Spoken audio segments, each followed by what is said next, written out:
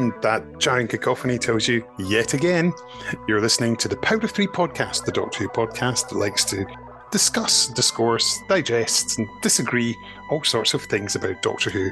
And you're enjoying, hopefully, our special run of episodes for this anniversary month, in which we're looking at Doctor Who novels, with at least one from each Doctor. And we're going to be enjoying, hopefully, a few more of those over the next few days, and you'll stay with us on that daily journey. I'm Kenny Smith. I'm going to be joined very shortly by my great mate of many, many years. It's that one and only, well, there's not one and only, there is another one. There's the one who was leader of the Liberal Democrat Party for many years, David Steele. But we're going to be talking to, not him, but David Steele. Hello, David Steele.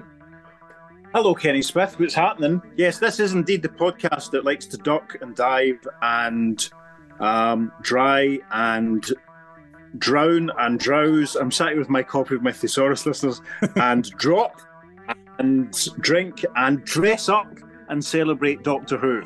I'm dressing up today by wearing one of my Bryan Adams crew T-shirts from last summer. Oh, very nice. Was that from the summer of 2022? Yeah. Well, actually, listeners, mentioning of all the other David Steeles, we're recording this today. It gives it away how far in advance we're working on this little burst. But we're recording this episode on the day that the sad news of the death of David McCallum broke. The other David Steele. So a split second silence and respect for Mr. McCallum. But anyway, yes, as it's day 3, as it's Friday, if we've got this right, we're doing a story featuring the Third Doctor. We're doing Amorality Tale by David Bishop, who, of course, lives just down the road from us in Biggar, in South Lanarkshire. Does he? Oh, I didn't know that. Marvellous. New fact. Yeah, he's a great guy. I really like David because I've known him for many, many years, having interviewed him years ago when I discovered that he lived locally, and did a piece on him when he's written some of his Doctor Who books for the Hamilton Advertiser, and that was really good fun to do. And yeah, we stayed in touch. Great guy, and he's written some amazing non-Doctor Who books, but we'll mention them later on when we have a chat with him about some historical fiction that he's written that are murder mysteries. But we're not here to talk about those today. We're here to chat about Amorality Tale, an exciting adventure for the Third Doctor and Sarah Jane. So, Dave, with 2 editions of this book, could you tell us about both of them, please? Well, I'll hold them up for the benefit of our YouTube viewers. There we are. Very nice. There's the original paperback edition from 2002, featuring Lizzie and Johnsy on the cover. Looking at it now, actually, that's some astonishing Photoshop. It was also republished in 2015 as part of the History Collection, which is another little, if you remember, listeners, 2013, BBC Books republished a few earlier original Doctor Who novels at the time of the anniversary. And then they did a little monster collection, and then they did the History Collection, which is an excuse to put back into print some of the best and stronger Doctor Who novels. So the reprint cover has a photograph of Johnsy from the Sea Devils, but both covers have in common a photograph of St. Luke's Church, which a lot of the story focuses on. The back cover blurbs are very similar across both, so I might read one now and might read the second one later on, listeners. We'll see how we go. Sounds good to me. Okay, so here we are, the back cover blurb for the original edition in 2002. In inverted commas to show some. Do I attempt a Johnsy P voice? Let's see how we. Those people that die must die. It's history. It's already happened, and there's nothing we can do to prevent it, Thera. East End gangster Tommy Ramsey, no relation to my mate Andy Ramsey, emerges from prison in 1952, determined to retake control of his territory on the streets of Shoreditch. But new arrivals threaten his grip on all illegal activity in the area. An evangelical minister at St. Luke's Church is persuading people to seek redemption for their sins. A new gang is claiming the streets, and a watchmender called Dr. John Smith is leading a revolt against the Ramsey mob's protection racket. But when Tommy strikes back against his enemies, a far more terrifying threat is revealed. Within hours, the city's air begins turning into nerve gas, and thousands are killed by the choking fumes. London is dying. And this adventure features the Third Doctor and Sarah Jane Smith, and I believe is set to take place between Monster Peladon and Planet of Spiders. That's absolutely right. So for me, Dave, the big thing about this one was the historical setting, because until then, I had absolutely no idea about this event and the fact that so many people died in such horrendous circumstances. I mean, for me, it's just horrific to think that this is like based in a real life event. It's sort of thing that you would make up in science fiction, but not actually think was real. I mean, I know it's since been featured in things like The Crown, and of course Big Finish did their own story written by Roy Gill, which had the fumifugium as the cause behind it. There's a great name. I remember it well. Thank you, Roy, for saying that, fumifugium. So yeah, I think that was a really good one as well. But they can both take place. There's nothing to contradict them. Yeah, I remember thinking at the time when Roy's story was released, sort of thinking, right, okay, good, it's contemporaneous with David Bishop's one. The Roy's episode, which I always call the one with the bus and the fog. The Creeping Death, to give it its proper title. I've just realised I never said that. No, I had some sort of feeling. I remember I was reading this one when I was working in HMV's Kilbride. I didn't read it, which means it's between tail end of 2003 and tail end of 2004 that I read it. I have a feeling that I read it around the same time that I would have read the Tomorrow Windows and Wolfsbane, because I remember excitement and all that and interest was starting to build because we knew the new series was on its way at this point. How terrifying to think how long ago that was. So my interest in Doctor Who was sort of livening up again because, there was a new series and, I'd heard good stuff about some of the books that were coming out. So I was dipping my toes back in, and this is one that I remember enjoying very much. Sarah's brilliantly written in it. The Doctor, it's kind of pin sharp. It was kind of hard to imagine it really fitting into season 11, but that's more to do with, I think, the consistency of the Pertwee era. It doesn't really leave a lot of room for, in my mind anyway, it doesn't leave a lot of room for other stories to sort of fit in. I remember sort of Sarah's relationship with Tommy the gangster and sort of kind of wishing that maybe it would have a happy ending. And I don't mean that in a rude way. But I remember also being very, very affected by the scenes where, the smog starts to thicken and, basically people start to die. And one of my sort of lingering memories, and I made this sort of comparison, I'm sure, on the podcast before, it reminded me slightly of, I remember being reminded of certain James Herbert novels. Obviously, there's a novel of James Herbert's called The Fog, which features all sorts of horrible nastiness and stuff going on in London, much, much nastier than you'd ever get in a Doctor Who novel. But just that sense of the capital and under threat and ordinary people with ordinary lives being affected. I mean, I can't remember their names off the top of my head, but I remember very clearly, and obviously, as I say, I read this book nearly 20 years ago. There's a kind of married couple who basically died together, and it was devastating. It was absolutely heartbreaking.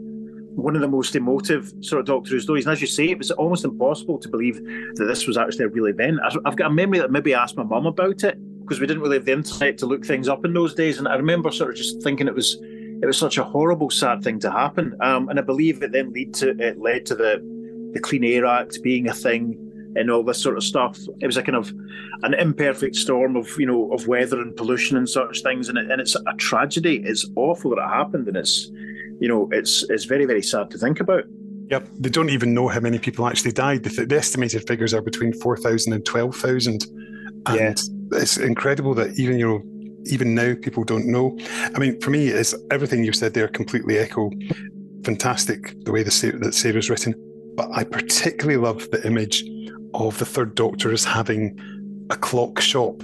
Just obviously we can picture Billis Manger doing it in Torchwood with his horology shop, but I think there's something you can imagine Pertwee as a shopkeeper like that, can't you? Just that flamboyant manner. It's sort of, imagine, if you like, even a season 11B, something, within. It's a sort of thing. It would be a really good setup for a run of stories of, maybe for some reason the Doctor and Sarah are trapped in London 20, 30 years earlier than the London they're used to. The TARDIS will repair itself. They'll be able to get back, but they have to kind of make something. They're stuck there for a little while. It could have worked really, really well. They could have done some Quatermass, themed stories or what have you. But it's a nice historical period for and it is a historical at this point. Obviously, I mean, this book was published in 2002, so that was what, 50 years after.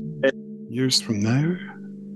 21 years ago, etc. So it's we're not quite further. We're not at the point we're further away from when the book was published, from the events, but it's a historical, however way you look at it. And even to this day, it seems to be something that sort of slipped from the public consciousness. It's not something that really seems to get talked about. In the same way that Britain, in a lot of ways, still hasn't got over World War II.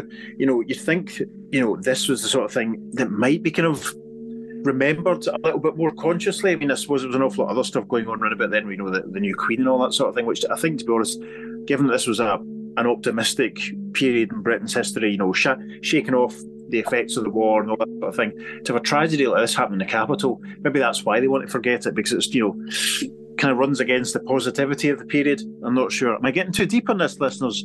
Comment on our Facebook page and let us know. Oh, I agree. I think it's fascinating. I think that David really writes well for people. I think you can tell he's been a former journalist. He's got that attention, an eye for detail, and just that ability to understand people and how they work. And I think the fact that it's got that historical setting, and yes, of course, we do get the Zin coming in later on as the aliens, but it doesn't feel crass in any way by having aliens in this setting at all. I mean, it's the sort of thing, it didn't really need to have the aliens. I mean, a story with the Doctor, but I suppose they had to be there to explain the disturbance, and the Doctor, they have the photograph which leads them to go back and investigate in the first place. But it's the sort of thing that would work almost as a pure historical, in a way, in the same way that, say, the massacre on television, or the Peterloo massacre that Big Finish did so well a few years ago. It's very ripe for, to use a horrible word, for exploitation. But I think both this story and Roy's Big Finish story, they do it very respectfully. It never feels sensationalist or voyeuristic or anything. It genuinely feels tragic. That's absolutely it. Absolutely it. I completely agree.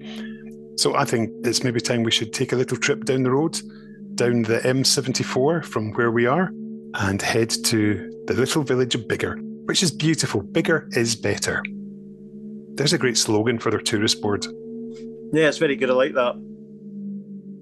Hello, my name is David Bishop, and under that name I wrote the Doctor Who novel Amorality Tale, first published in, checks the back of the book, 2002, and then a new edition was published in 2015 as part of the History Collection. Yeah, I have both editions, of course, because of course I do, because I'm a fan. I'm a completist. I like everything. There's a big difference in the covers of the two books as well. The first one has got that sort of, when they were, Amorality Tale was a rare example of where a queasy, greasy yellow cover was actually appropriate for once, whereas an awful lot of those black sheep covers in the early 2000s of Doctor Who books had a slightly ill-making colour scheme, but for once that was entirely appropriate for the book. It definitely was, with those peace supers of death. There's an alternative title. You can have that one for the future. So what do you call it? How it originally came about, getting the commission for it? Oh, it's a good question. Okay, so I'd been editing 2000 AD comic at the back end of the 90s, and I resigned and left at the end of June 2000 to go freelance, be self-employed, and I moved up to Scotland as a self-employed writer.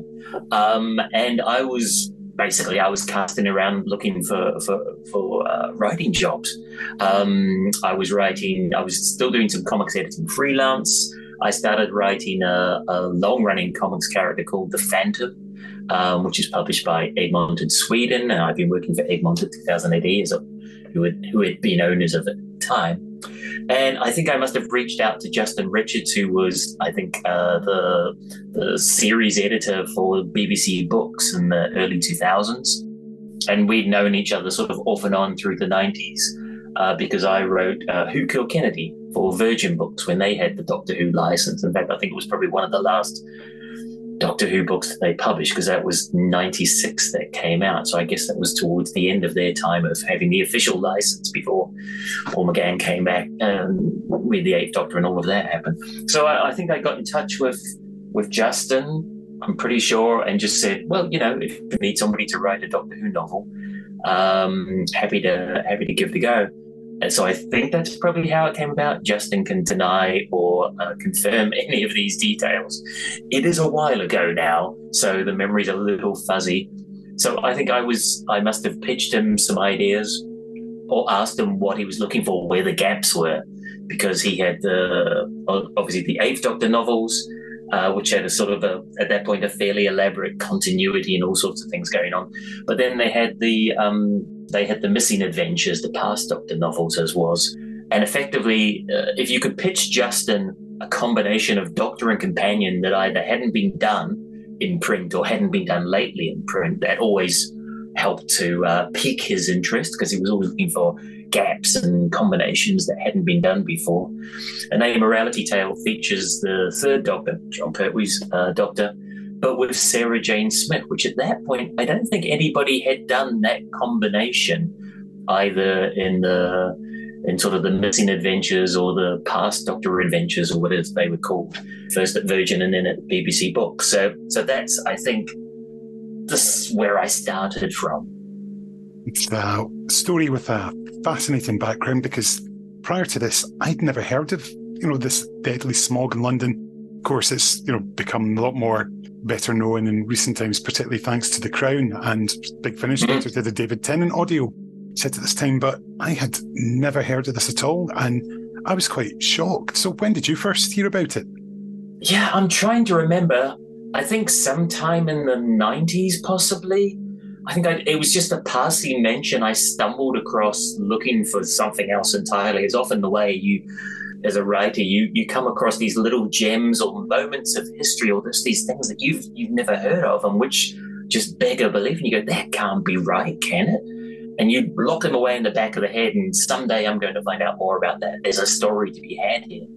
So somewhere along the way, I'd stumbled across the fact that there'd been this thing called the Great Fog or the Great Smog. I mean, London used to be notorious for pea supers, these great thick fogs that nobody could see through. But by the middle of the start of the 1950s, after the war, it was a really significant problem, because they still had open fireplaces in homes in London and coal fires. So people were burning coal, and the quite, what would be called dirty coal these days. With a lot of particles going up into the air, and that combined in early December 1952 with a big fog that settled over the city and stayed over the city, and it became this impenetrable smog. And estimates vary, but it's believed to be somewhere between 4,000 and 12,000 Londoners died in about 3 days. Now, obviously, that time of year, the death rate goes up just through illness, and it's colder, and elderly, unwell people will die that time of year anyway, but the death rate just absolutely went through the roof. And as you say, there's a wonderful episode, I think, in the first season of The Crown that shows the Great Smog and Winston Churchill, and played by John Lithgow. And I remember watching that episode, which was many years after Amorality Tale was first published, and going, see, this is what it could have looked like if the BBC had wanted to spend all the money adapting Amorality Tale for the screen. It's basically, would have cost a fortune to do. But yeah, so it was this moment in history that had always stuck in my head. And like, as you say, it's surprisingly little known. It's one of those things that as a writer you just carry around with you, like the fact that there were riots in Glasgow and Edinburgh and Liverpool the night after Churchill declared war on Italy in June 1940. There were massive riots, anti-Catholic riots, anti-Italian riots, effectively. And yeah, I mean, that's turned up in a few plays and things over the years. It's one of those stories I've always wanted to dig into more. But the Great Smog of 1952 I felt like it was crying out for, so many people to die, and yet it seemed to be forgotten about. And it was within living memory, of course, and yet, it got to a point where there was so many dead people, they were just piling the corpses up outside the morgues and hospitals, because they didn't have capacity to store them, and funeral directors gave up trying to collect dead people. It was just an incredibly grim period and short period in history. But it had a big impact. It led to the Clean Air Act, the banning of open coal fires in London homes, a series of Clean Air Acts that followed, because so many people died and there was this outcry. And so it altered, the nature of the air quality in London. Of course, now we get people banging on about ULEZ and why it's terrible, but it's just the modern version of the Clean Air Act. I'm sorry, but there's a reason why these things need to be done. So I'd imagine that this would involve quite a lot of research into the causes of it, the scientific reasons behind it, and of course, just the effect and, where it spread and things like that. I mean, yes, to an extent, but in reality, because I was doing it in a very small, confined area of the East End around Old Street and Shoreditch, which of course is, a very evocative part of London for Doctor Who fans. So actually, most of the research, I did do some research into what actually happened, but there's not that much written about it, or certainly that wasn't easily available in 2001 when I was writing the book. I didn't have access to academic archives, and I was living in Scotland, so getting easy access to London libraries in pre-digital days, also not so straightforward. But I did read a lot of social history. We were just at the start of people sort of publishing memoirs of, growing up in the Gorblimey East End London kind of thing, men and women, sort of those social histories of life at the time.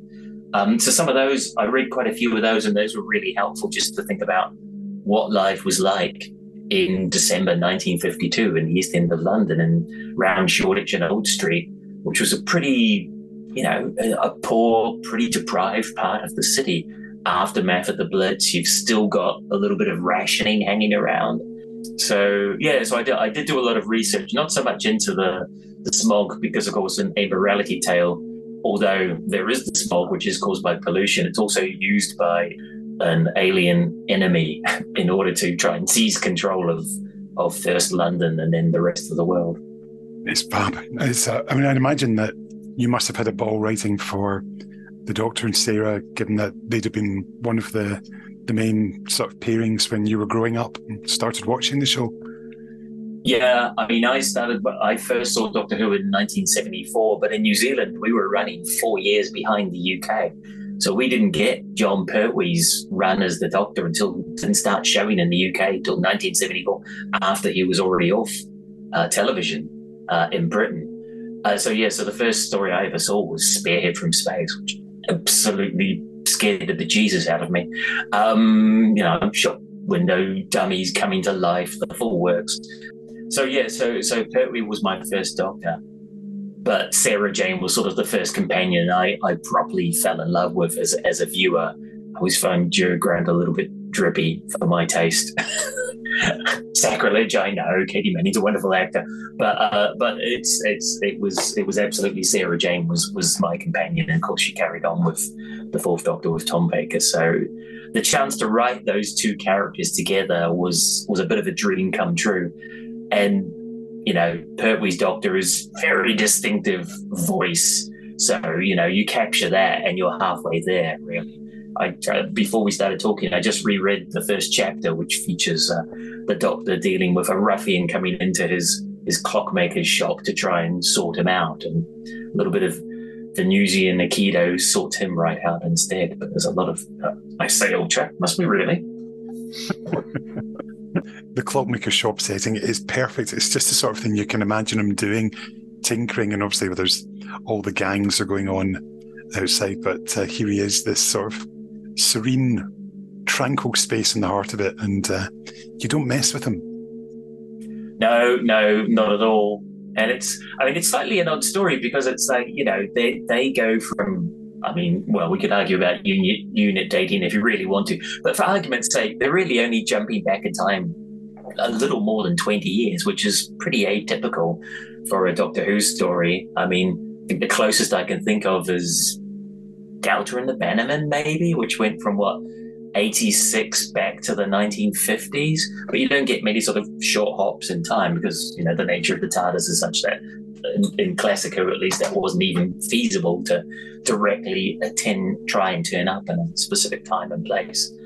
But it was also, I wanted to show, because certainly when Sarah Jane first presents in the final Third Doctor season, she's sort of like, I'm a proper journalist, I'm investigating things.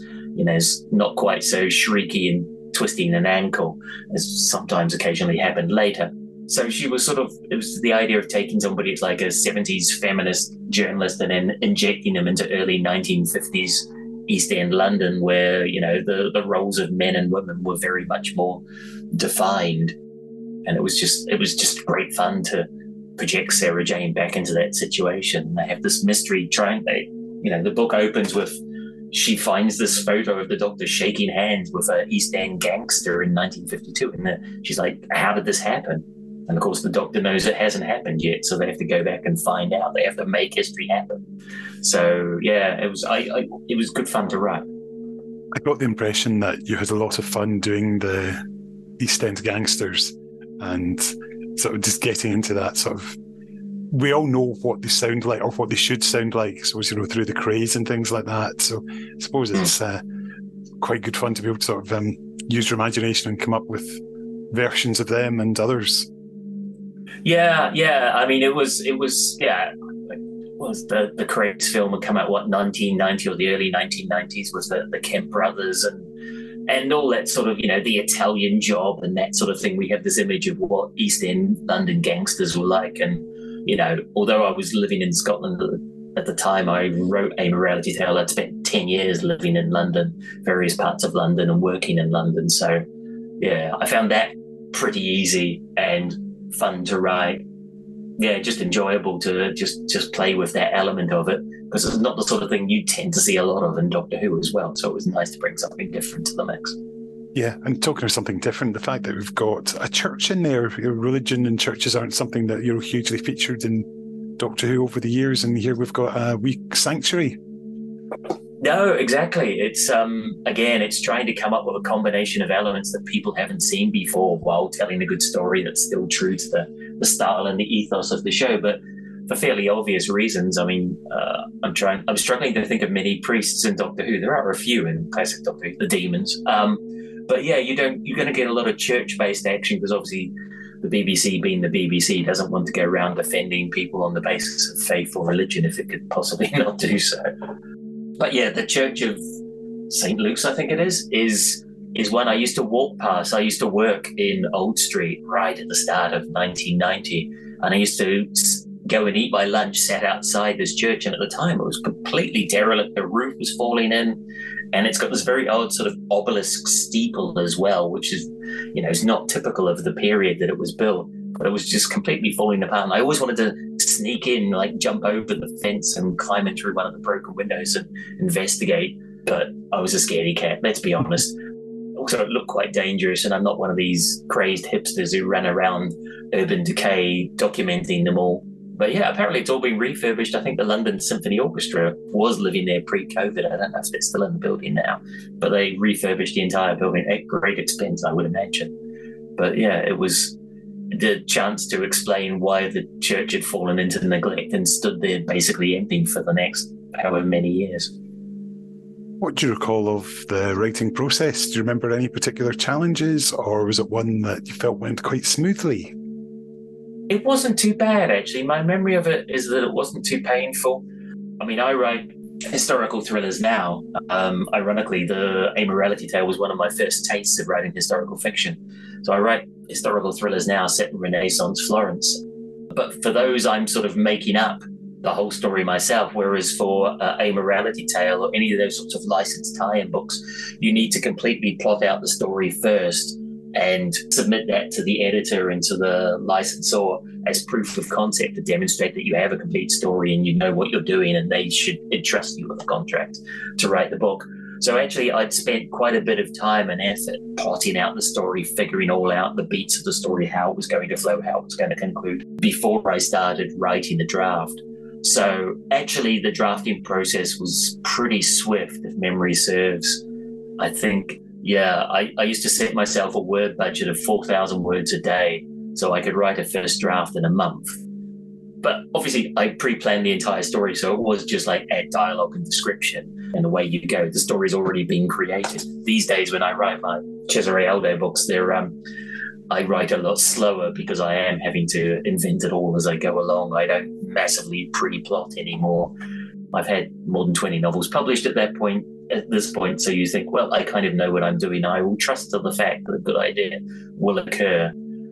And mostly it does. The thing that I most remember, about reading the book originally was the atmosphere of it. And I think it's, we could relate to it. It's the sort of thing, we know what London streets look like.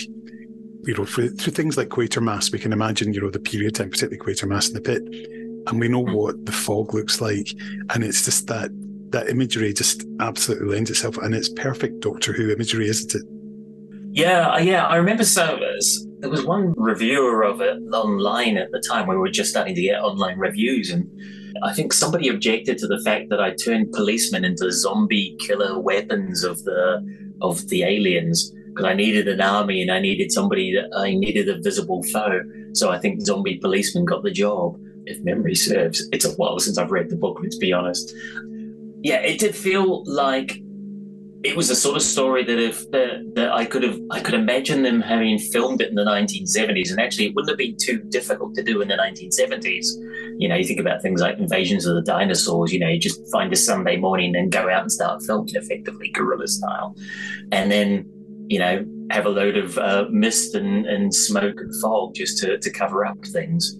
So, yeah, I was sort of trying to do something that felt of the period and appropriate for the period. But it was sort of thing, if they had filmed it, it would have cost to do it properly. It would have cost them a lot of money to do, which is, you know, that's the joy of a book, is you have the capacity to turn the budget up to Game of Thrones effectively. Whereas, you know, 1970s Doctor Who, you know, the budget was not much more than Bagpuss at the time. So, oh, I love Bagpuss. I used to always cry at the end. I always thought he died when he went into black and white, and I got daily trauma with that. My sister was the same about the Incredible Hulk. It got to the point we had to pretend they stopped making it because she got so upset at the end where, you know, Dr. Banner had to walk away on his own for the umpteenth time. Yeah. 5 seasons worth of that, plus a host of TV movies in the early 90s. No, I can live without that. I know far too much about the Hulk TV show. Anyway, the thing that I also remember is that so many good reviews, because I remember when we used to go to the pub, the Doctor Who group, and this was one that became an instant favourite with all of us. And I was having a quick look through online reviews and DWM at the time, and very, very positive reviews for it. That must have been, you know, a good feeling getting that, you know, for all the effort that you put in, and then you get that positive feedback. Yeah, no, it was. I mean, it was my second Doctor Who novel, my second proper Doctor Who. I'd written a fan novelisation of The Pirate Planet back when I was still in New Zealand before I emigrated. And then I wrote Who Killed Kennedy for Virgin Books, although it was always, you know, filed under miscellaneous in any review of Doctor Who books ever. Slightly frustrating. But yeah, so it was.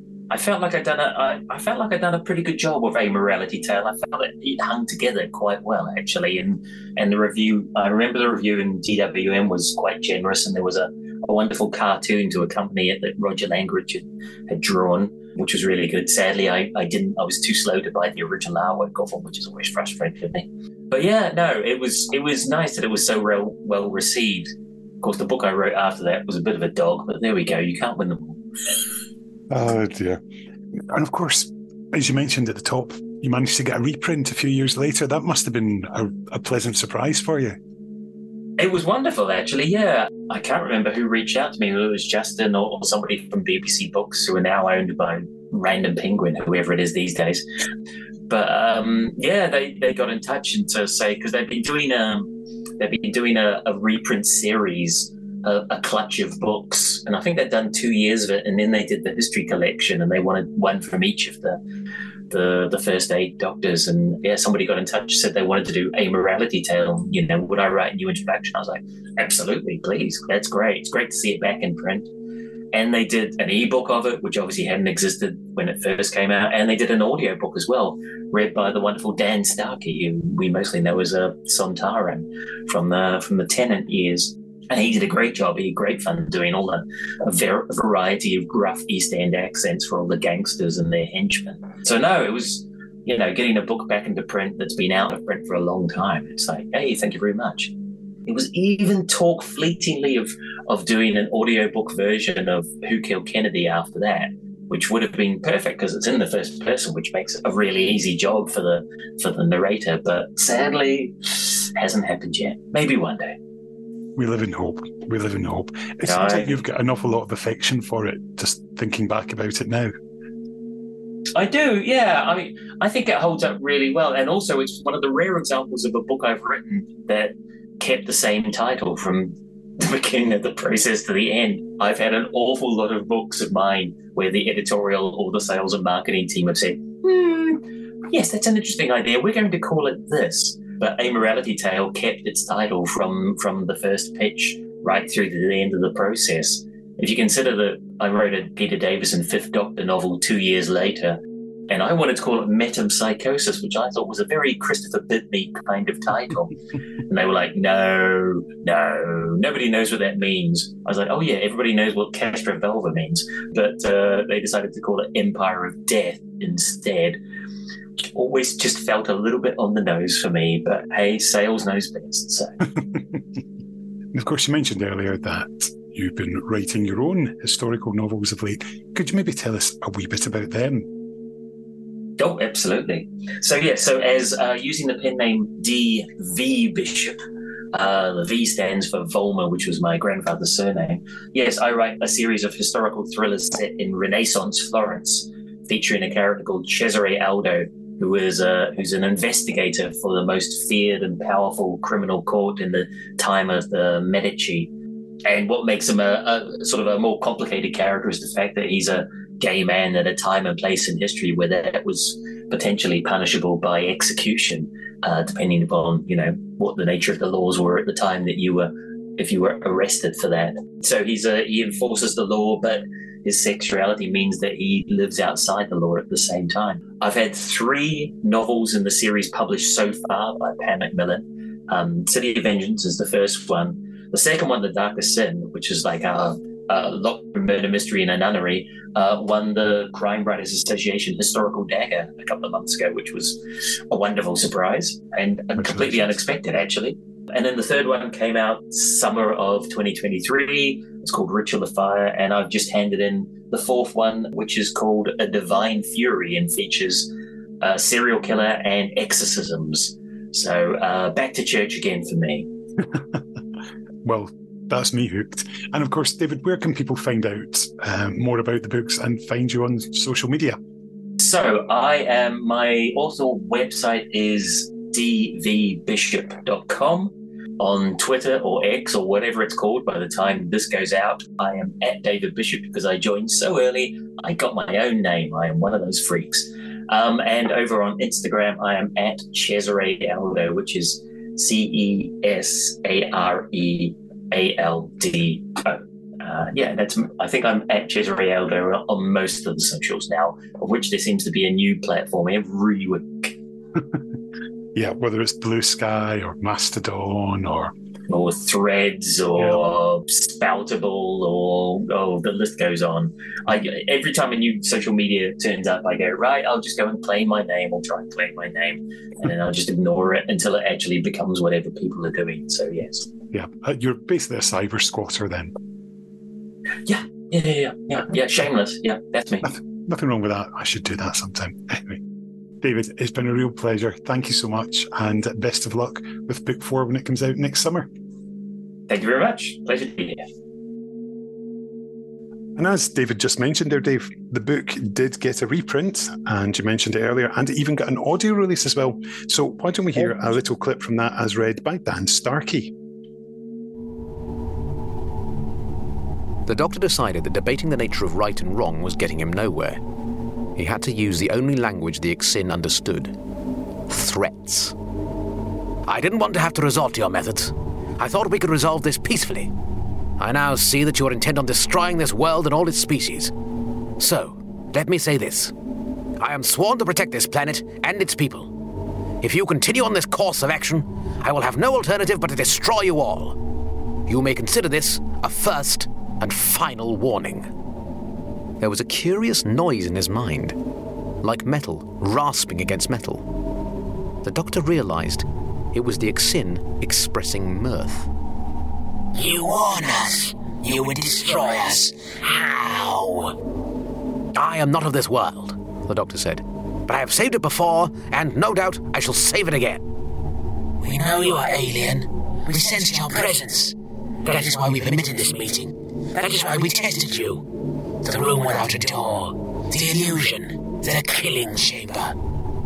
You murdered these people just to test me? The Doctor asked. Why? To see where your allegiances would be. To test your attitude to these primitives. Who are you? I am the Doctor, a Time Lord from the planet Gallifrey. My own people are a highly advanced and powerful force for good in the galaxy. The Ixin would do well not to risk our wrath. We know of the Time Lords. It is true about your technological advancement, but your species is weak, impotent, unwilling to intervene. You present no threat to the Ixin. In time, your world shall be as this one, a colony of the Ixin. Never. I will stop you using any means necessary, the Doctor pledged. I have a weapon that can destroy you all. Withdraw from this world, or I shall unleash this nemesis. You lie. You cannot deceive the Ixin. You have no such weapon, or you would have used it already. The Doctor smiled bleakly. That's the difference between us. I give you a chance to leave. You simply destroy to get your way. The Ixin like to think of themselves as missionaries, colonists, a noble species bringing civilization to primitives. In fact, you're just thieves and murderers, plundering and pillaging your way across the galaxy. He looked down his nose haughtily at the circling triumvirate. You deserve no pity, and you will have none from me. Bravado, deception, self-delusion. The Ixin all pointed at the Doctor simultaneously. His limbs became heavy as lead, unable to move. He strained just to stay standing, but the pressure proved too much, forcing him downwards into a crouch. He pressed a hand to his chest, his face ashen. My heart! Thanks for that, Dan the Man. Even though you didn't actually know it was being featured, but thanks, Dan. Great guy. So yeah, Dave, could you tell us what the reprint back cover says, just to be completist? Absolutely. On the back, there's the line, sort of pull-out quote that was used for all of the historical collections. The line says, "The Doctor is a legend woven throughout history." The blurb reads, "When gangster Tommy Ramsey is released from prison, he is determined to retake control of his East End territory. But new arrivals threaten his grip on illegal activity in the area. An evangelical minister is persuading people to seek redemption for their sins. And a watchmender called Smith is leading a revolt against the Ramsey Bob's protection racket. When Tommy strikes back at his enemies, a far more terrifying threat is revealed. Within hours, the city's air turns into nerve gas. Thousands succumb to the choking fumes. London is dying." And we're told in its adventure set in 1950s London, featuring the third Doctor as played by John Pertwee and his companion Sarah Jane Smith. So, yeah, broadly speaking, tells you the same information, but simplified slightly. Yeah, it is. And it was also Past Doctor Adventure number 52, which I omitted to mention earlier. Now, we've enjoyed it, but shall I tell you what they said in I Who Volume 3, the unauthorised guide to Doctor Who novels and audios? And I have to say, they've taken a different take to us, because I remember this getting really good reviews in Doctor Who magazine and other publications at the time. However, I Who weren't quite so enamoured. They are wrong. Entertaining, if woefully slight in parts. Amorality Tale sets up a nice cast, neatly placing the Doctor and Sarah alongside the promising gangster, Tommy Ramsey. However, it slits its own gullet for its generic science fiction elements, notably the run-of-the-mill Xin and their simplistic desire to overrun Earth. Also, it's not as if the London smog die-off of 1952, that's a bit harsh, die-off, was a mystery that particularly needed solving. We'll grant that Amorality Tale has foundation, but it needs a house atop it. And isn't it a shame that David Bishop, author of the investigative Who Killed Kennedy, didn't put Sarah Jane's journalist skills to greater use? This is what I say to that review. I agree. Yes. So if you know how to spell that, you can write it on our Facebook page. That's how it's Billy called. That's a bit harsh. I think the whole point of this, they've missed the point. The whole point of the story is the tragedy of what happened in 1952. The fact that the sin or the aliens aren't the most exciting one is kind of irrelevant. It's not the point, really. Yep. It's a people's story. Yeah, very much so. And I think it absolutely succeeds at that on that level. Yep. So I think, given that, let's have a quick vote. So people who like the story, put your hands up. Yeah. Me, you. People who didn't, I Who's put its hand up. So 2-1, it wins. It's a good book. We win. And let's be honest, if it wasn't a good one, if it wasn't one of the stronger ones, they wouldn't have reprinted it for the history collection. So, exactly. You can't do the fact. Yep, you can't rewrite history, Dave, not one single line. Absolutely. So there we go. Unlike what modern showrunners might tell you, listeners, said the old man, shaking his fist and shouting at the cloud. Rah, rah. Anyway. Oh dear. Oh well. This is definitely one that I would consider giving a reread. Talking horror stories, I could also tell by the cracked spine, the slightly cracked spine on this one. This is one that I lent my mum at one point. Ah. And, you know, Man of Steel doesn't have the same regard for paperback novels as some of us might have. Yeah. You and I, for example. Dear oh dear. That's the great thing about this series, going back and revisiting these old books and, you know, happy memories. And it's funny how much you do remember, even though you may not have opened it in a wee while. Absolutely. As I say, very clear memories when I read this one. I remember at the same time making an attempt. Read Tomorrow Windows, Wolfsbane. Did I make an attempt on Earthworld at this point? When was I reading Escape Velocity? No, Escape Velocity must have been a few years earlier than that, I think, wasn't it? It was. Yeah. But Earthworld was the chronological next book after that. Yeah, I mean, at this point I was really just dipping in and out. I mean, towards the end of the time I worked in HMV Scriptwriter, I remember reading The Indestructible Man, because I was reading that when I finished it, when I finished EK before and I remember still reading it when I started in HMV Clydebank, so that must have been that was towards the end of 2004. I'll need to have a look through the shelves and try and remember which other ones I read at that time. Listeners, if you haven't read The Indestructible Man by our pal Simon Merriam, you pure should. It's cracking, especially if you're a Jerry Anderson fan. Oh, it's a brilliant book. And well, obviously we would have featured it yesterday if we hadn't featured Simon in another episode that's still to come. But which one could it be? Ooh, get speculating, listeners. Interesting. Listeners, you probably won't be surprised to learn we're not recording these in the order they're going out. No. I'm going to try and keep a note of the order that we do them, just so that see if you can tell which part of the day we recorded them by how awake and alert I seem to be. Yeah. That'll be yes. At least it's fair to say we can say that episode 1 was the first one recorded in order, but then 7, then 6, and then this one is our 4th one. So we're all over the blooming shop, but we're having fun doing it. It's got to be done. Absolutely. Yeah. So tomorrow it'll be day number 4 and Doctor number 4. Which book are we reading? Aha! You'll have to tune in and find out. You will indeed. So hope you've enjoyed today's throwback to Amorality Tale. Thanks to David again for his time. And I suppose it's time for us to dematerialise shortly, but Dave, there's still one more thing we need to do. Ken. What are we going to play? And I hope it's nice and respectful, given that it's quite a sad, somber story. Well, I was thinking... I hope you're not going to play something too over the top here. Well, I was thinking that it would be appropriate, given the setting of the story and which city it is. I thought The Clash's London Calling might be appropriate. That'll do. If it works if it's good enough for The Conjuring 2, it's good enough for the Power of 3. Excellent. See you tomorrow, everyone. London calling to the faraway towns. Now war is declared and battle come down. London calling to the underworld. Come out of the cupboard, you boys and girls. London calling, now don't look to us. Phony Beatlemania has bitten the dust.